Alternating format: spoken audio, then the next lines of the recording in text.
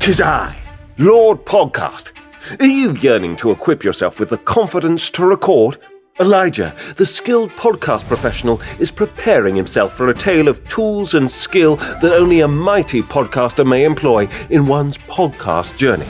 Elijah, I do believe that we shall teach our weary wanderer the confidence that they strive to achieve.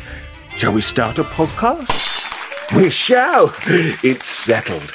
Let's start a podcast. Let's start a podcast, shall we? James Cridlin, the Mr. of Podnews, 30-year veteran. James, welcome. Thanks for joining. Thanks for having time to talk shop. I appreciate it. Well, it's a great pleasure to be here. Thank you very much. Obviously, I'm not a 30-year veteran of podcasting because that would be impossible, but certainly a 30-year veteran of audio, yeah.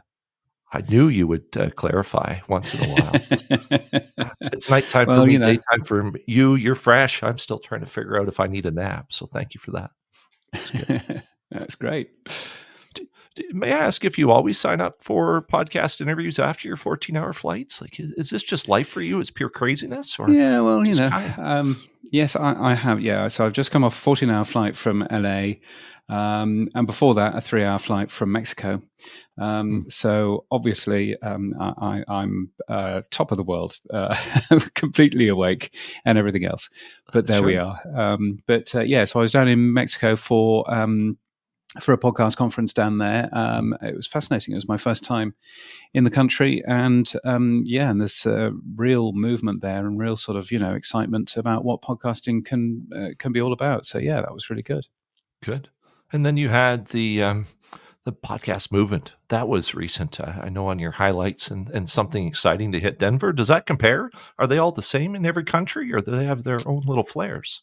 Oh, I think, there are two big events that I go to every year, Podcast Movement and Podcast Movement Evolutions. But I also go to the podcast show in London, which is, again, a very large event, lots of people there. And to be honest, the first time I went there, you can tell that I'm a Brit, even though I'm speaking to you from Australia. But when I went there to the podcast show in London, it kind of almost made me feel patriotic. That we see America thinking that they invented podcasting and thinking that podcasting is us, and then finally actually seeing a really big event run in the UK, where I was born, where I grew up. That was a really exciting thing. But there are events all across the world these days, and it's great to be at some of those, whether they're podcast events or radio events, which I still do a fair amount of. So it's always good to go around the world and see some of those. Do you think that you'd still be doing radio events even if you didn't get the I think it's a Foster's box of cereal where you got the radio? Back when you're 6 or 7 years old? The Frosty's box. Yeah. Do you think that would change the world that happened if you didn't save up those tokens, or do you think it'd still be the same? I think, so I mean, I've found, that little free radio that I got with some Frosties. I found absolutely fascinating. It was. I couldn't work out where the voices were coming from. Oh, really? And so of course, being a 6 or 7 year old boy, I had to take the thing apart to find out where the voices were coming from, which was really interesting. But I actually didn't listen to it as much as perhaps I should do, because I was worried that I would use up all of the content that was inside. Oh. I didn't really fully understand how radio worked back in those days, so that was certainly a thing that got me involved and interested in audio and interested in all that sort of stuff. So it was a great first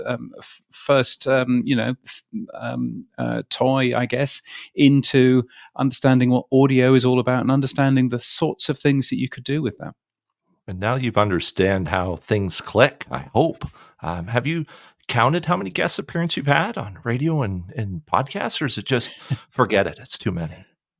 Oh, I always enjoy being a guest on other people's shows. That's always good. But I also, I write about radio every so often. I write about podcasting every single day. And, so I'm always in contact with lots of different people. And I think that that's one of the most exciting parts about, being involved in an industry, particularly the audio industry, for over 30 years, means that, there's a lot of people who I can help put other people in contact with, and can, and a lot of experience from across the world. And I think, possibly that's one of the differences between radio and podcasting, whereas radio is very much focused on where you are. It's focused on your city or your state or maybe the country, but that's about as far as it goes. No one is really very interested in the radio business. If you're in the US, why would you be interested in what's going on in Norway or what's going on in, other parts of the, of the world as well? So I think from that point of view, I think there's an awful lot to be learned from different people across the world. And podcasting has always been a little bit more global, a little bit more open. But but I think that radio is very, very much focused on just itself, and I think that that's a bit of a mistake. It's nice to not have to have a shortwave or ham radio license to hear someone across the world either. It's a tech. Yeah. It just, all the barriers are gone. You just push a button and I can hear you across the pond. It's wonderful. Yeah. Yeah, no, indeed. It's I mean, if you were asking me whether I would have, expected to be, just having a chat with somebody across the internet when I was 30 years ago, I mean, obviously not. It's made a tremendous change to all of us, hasn't it? Absolutely. Have you made any tremendous changes since 2005 in podcasting? Have you been a part of any grandeur or exciting things that have kind of changed the evolution of podcasting? Well, I mean, early 2005, I was part of the team that made the first daily podcast for a radio station where I was working in London, and also in the same month, actually, we also the radio station launched the first. Well, we called it a 3G tuner. It was the first mobile phone app that you could stream a radio station from anywhere in the world, and it was available on I think 4 Symbian phones. So so there you go. There's a thing. But it was quite fun in terms of getting that going, but then very interesting in terms of being able to move that on and to, work with some pieces of technology to make radio and audio available in lots of different forms. And I think that's been a really interesting time. Is that where you get the nickname, the futurologist, or is this something you just stamped on a business card in college one day? Well, I talk about the radio futurologist as if it's a thing. Of course, the word is really futurist, not futurologist, but I've always fancied anology, so I thought I would get that. Someone actually said to me one day, "Oh, you should call yourself a radio futurologist," and I thought, well, I quite like that. Yeah. So yes, I will do that. But certainly my last 20 years in the industry, I've been a radio DJ, I've written radio commercials, but the last 20 years in the industry has been really very much around helping people understand what's next, and particularly in terms of radio, helping them understand what's next, looking at the consumption of radio, looking at how people are consuming audio, and whether that's live radio or on demand or podcasting. It's been very much focused on that sort of thing. So, if anything, calling yourself a radio futurologist means that you'll be the only one. There is, in fact, one other radio futurologist who is a nice man who I know in Ghana, who decided that after I did some training, he would call himself a radio futurologist as well, which I thought was quite funny. That's nice. Yeah, but it's a good, it's a good name, isn't it? So I think that works. That plays a part in the community presence in podcasting that we feel, right? You teach somebody something, they absorb your title and think it's okay. It's great. And then everybody's happy and nobody seems to get upset about it, which is kind of funny. Yeah, but I think also, podcasting is a very open and friendly industry. I mean, as so we should be. We're still tiny, and actually growing is a very important part of what we can do to the industry to make it better. And so, I think if you go to a podcast movement, if you go to, the podcast show, it seems a much more friendly experience than if you go to, a bit more of a legacy medium, where you get people who aren't very keen on sharing much, if anything. And actually, sharing your successes, but also, frankly, sharing your failures is probably a good thing for all of us. And so I'm, always really excited when you hear so much working together in podcast conferences. That's always a good thing. Any blunders you care to share? Or am I leading down a path to get me punched in the face, James? So now that you're talking about failures, I thought I'd ask. I'm curious. Yeah, any blunders? I don't think so. I mean, I think I think from a point of view, everything is a learning experience, isn't it? Sure. And even if you do something that probably wasn't the right move, eventually, you still learn an awful lot of things out of that. So, I'd been, relatively successful working at the original Virgin Radio in the early 2000s, and was headhunted to go and work for the BBC. And, if you've ever, followed media, you'll know, oh my goodness, the BBC, it's a tremendous place and you should definitely work there. And, and so I jumped at the chance, and, in retrospect, probably that was a bit of a mistake. I lasted a couple of years there, but it wasn't a great time for the corporation. Wasn't a particularly good time for me either. I've certainly learned a lot about my skills and some of my lack of skills, and that's probably a useful thing. But I certainly wouldn't be, I wouldn't be doing what I do now, had that gone a little bit differently anyway. So I think you learn from everything, don't you?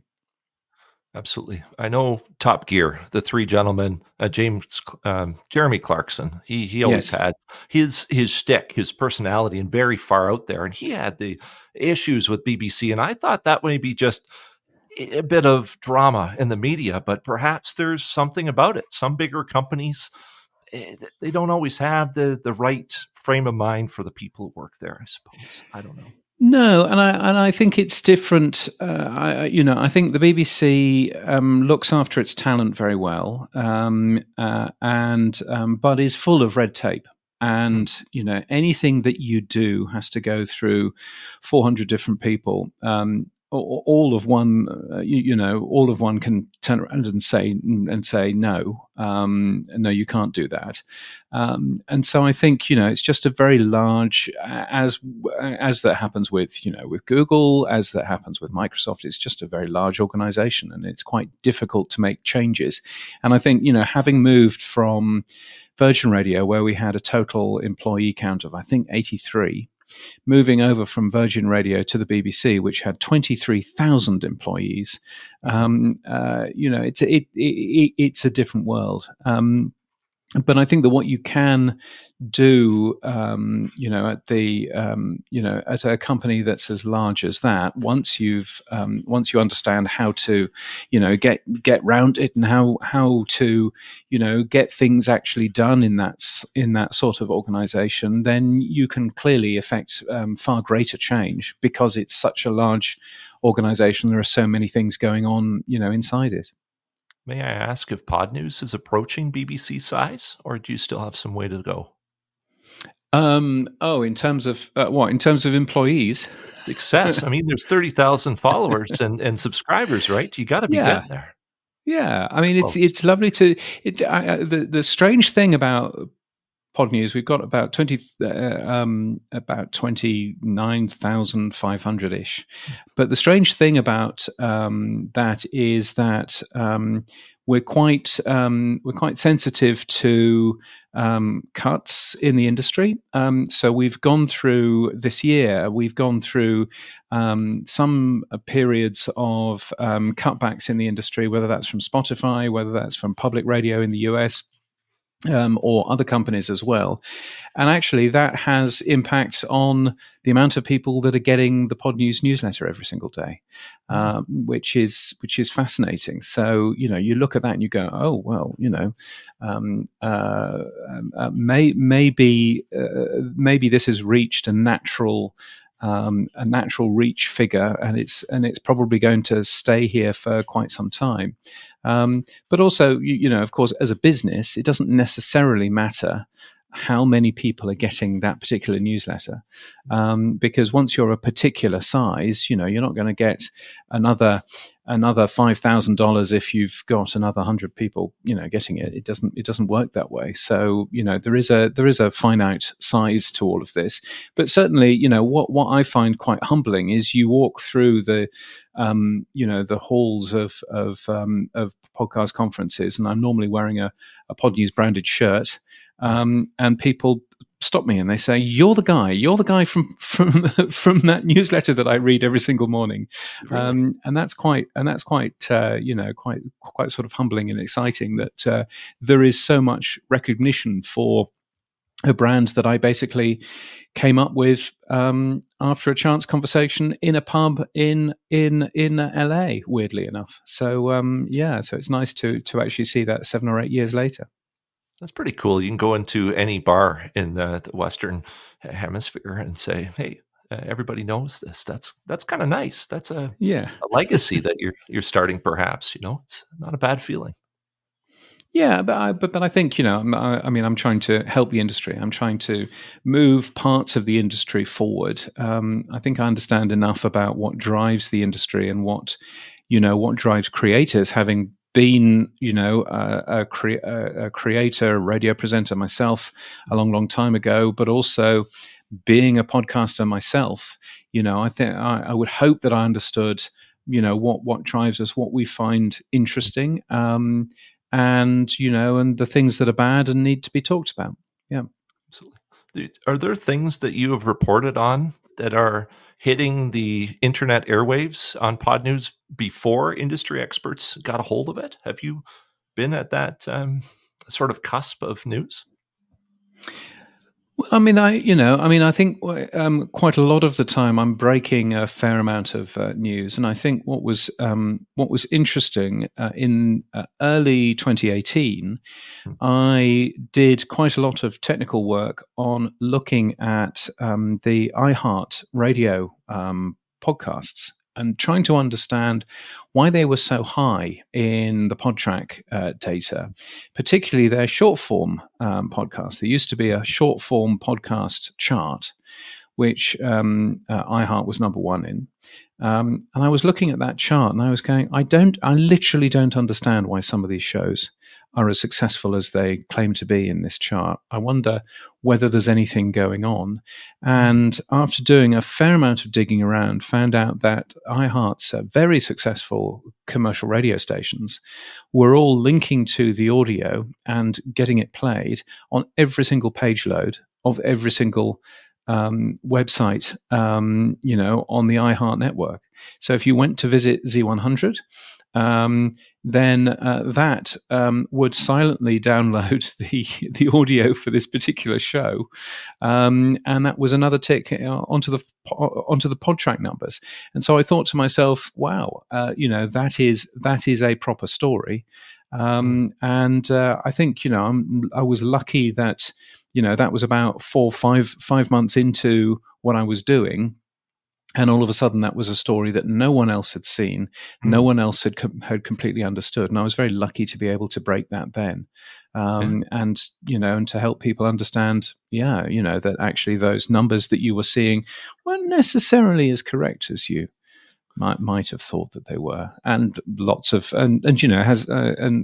we've changed the industry in terms of that, in terms of how you embed audio, how you count a download, all of that kind of information has really changed after the reporting of, this was clearly bogus numbers, and advertisers weren't being served, and nor were the public in terms of those particular numbers. So, I think that there's been a few big stories like that every year that I've been able to break and been able to slightly change the industry, but hopefully for the better, I think. Hopefully. I mean, if somebody is taking SEO backlinking to a whole new level and you can uncover that, it's kind of nice. But Yeah. what about the future? I know YouTube is pretty good at figuring out when, say, videos can trail off, and I haven't seen great podcast stats to do that. Do you find that would be something coming up, or is there maybe a hope or dream, and that would maybe take us past the niche and into mainstream once and for all? Yeah, I mean, you can get that information, by the way, in both Apple and in Spotify's data. So if you go and have a look at your show in the Apple Podcasts Connect, I think they call it, or in Spotify for podcasters, then both of those will show you where people are skipping and where people are just sort of, I can't be bothered to listen any longer, and all that kind of stuff. So you can grab that from Apple, you can grab that from Spotify, you can also grab demographic information and everything else. And I think that's probably one of the fake stories about podcasting is that its analytics is bad. Actually, we've probably got better analytics in the podcasting world than any other media in terms of being able to see a lot of consumption detail, both from Apple and from Spotify and from download numbers, to be able to actually look at all of those different pieces of information. You can put that information public if you want, so that other people can actually see, some of that too. And if you compare that to something like, broadcast radio, which is so much bigger in terms of revenue.